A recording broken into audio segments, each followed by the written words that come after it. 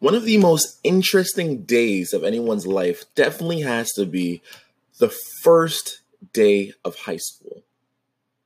Interestingly enough, before this point, you're officially just a kid. But high school marks that special time when you're entering adulthood. You've watched all these movies, you've seen all of these things, and above all, the scariest moment and most anxiety inducing moment has to be the thought of initiations. All those movies told you that on the first week, bullies would make you push nickels, push your face in toilets, and make you lick sidewalks and do wheelbarrow races. And now it's gonna happen to you. And all of those nights have led up to this first day of high school. I remember those first days. That's essentially when Drake came out with his first real banger song that I've heard. What was it? We stay fly and I fly high and nobody ever gonna chop my wings. I'm still doing my thing. Something like that. Some song like that, right? That was around 10 years ago.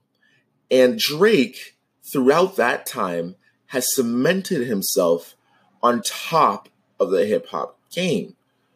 So what I find so interesting with this is with Drake's Scorpion album's dominance of the charts, why are we so afraid to give it the title of #1 album? Hi, my name is FatFlyStewie at Instagram and Twitter, and you are listening to the Uneducated Investor Podcast. Make sure to leave a 5-star review on iTunes or whatever you're listening to this, because that, Flight Crew, is how we grow. Now, Drake's Scorpion record has been breaking all sorts of just ridiculous records. I'm talking about being streamed 10 million times per hour on Spotify. I'm talking about it having 7 number ones on the Billboard top 100 list, and then in the top 10 it had 7 records. Like, it has just been absolutely ridiculous. And it's so funny, when this album first came out, this double album, the reviews were definitely very mixed. Even myself listening to the album, I'm just like, I don't know. It just seems like all right. It just seems like it's an okay album. But the interesting thing about this album is, like, the more and more you listen to it, it really just sucks you in. And the more that I start thinking about it, I really think, I'm like, wow, this could be not only like Drake's best album ever, it could be one of the greatest albums ever.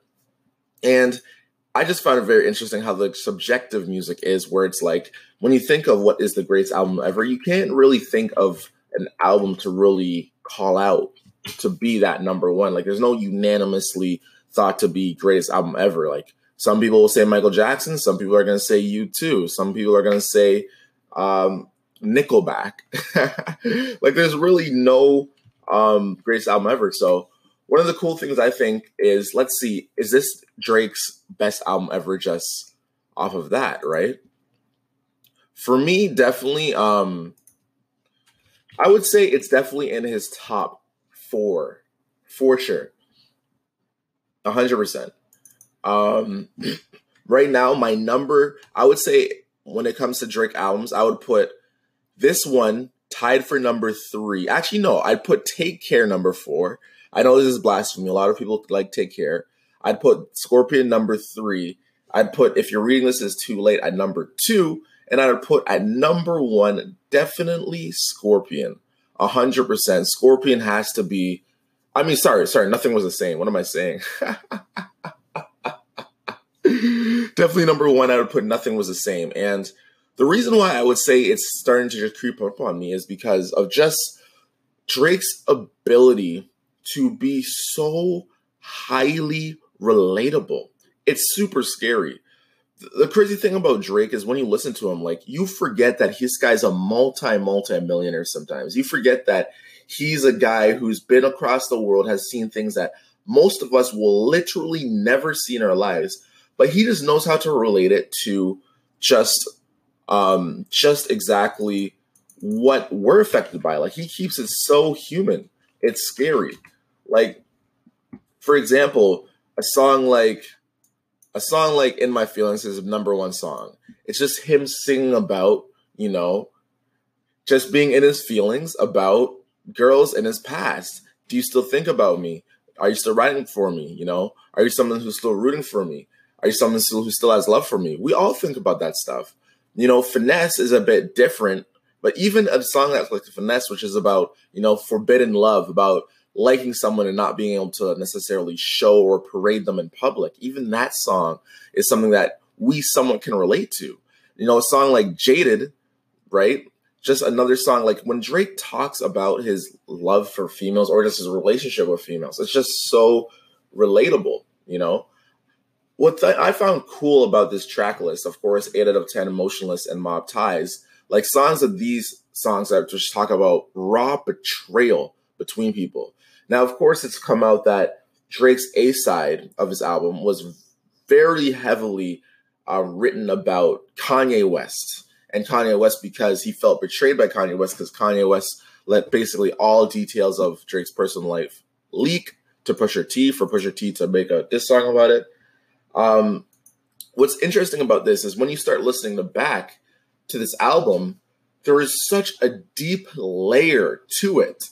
For instance, anytime Drake says the term good in the song, right?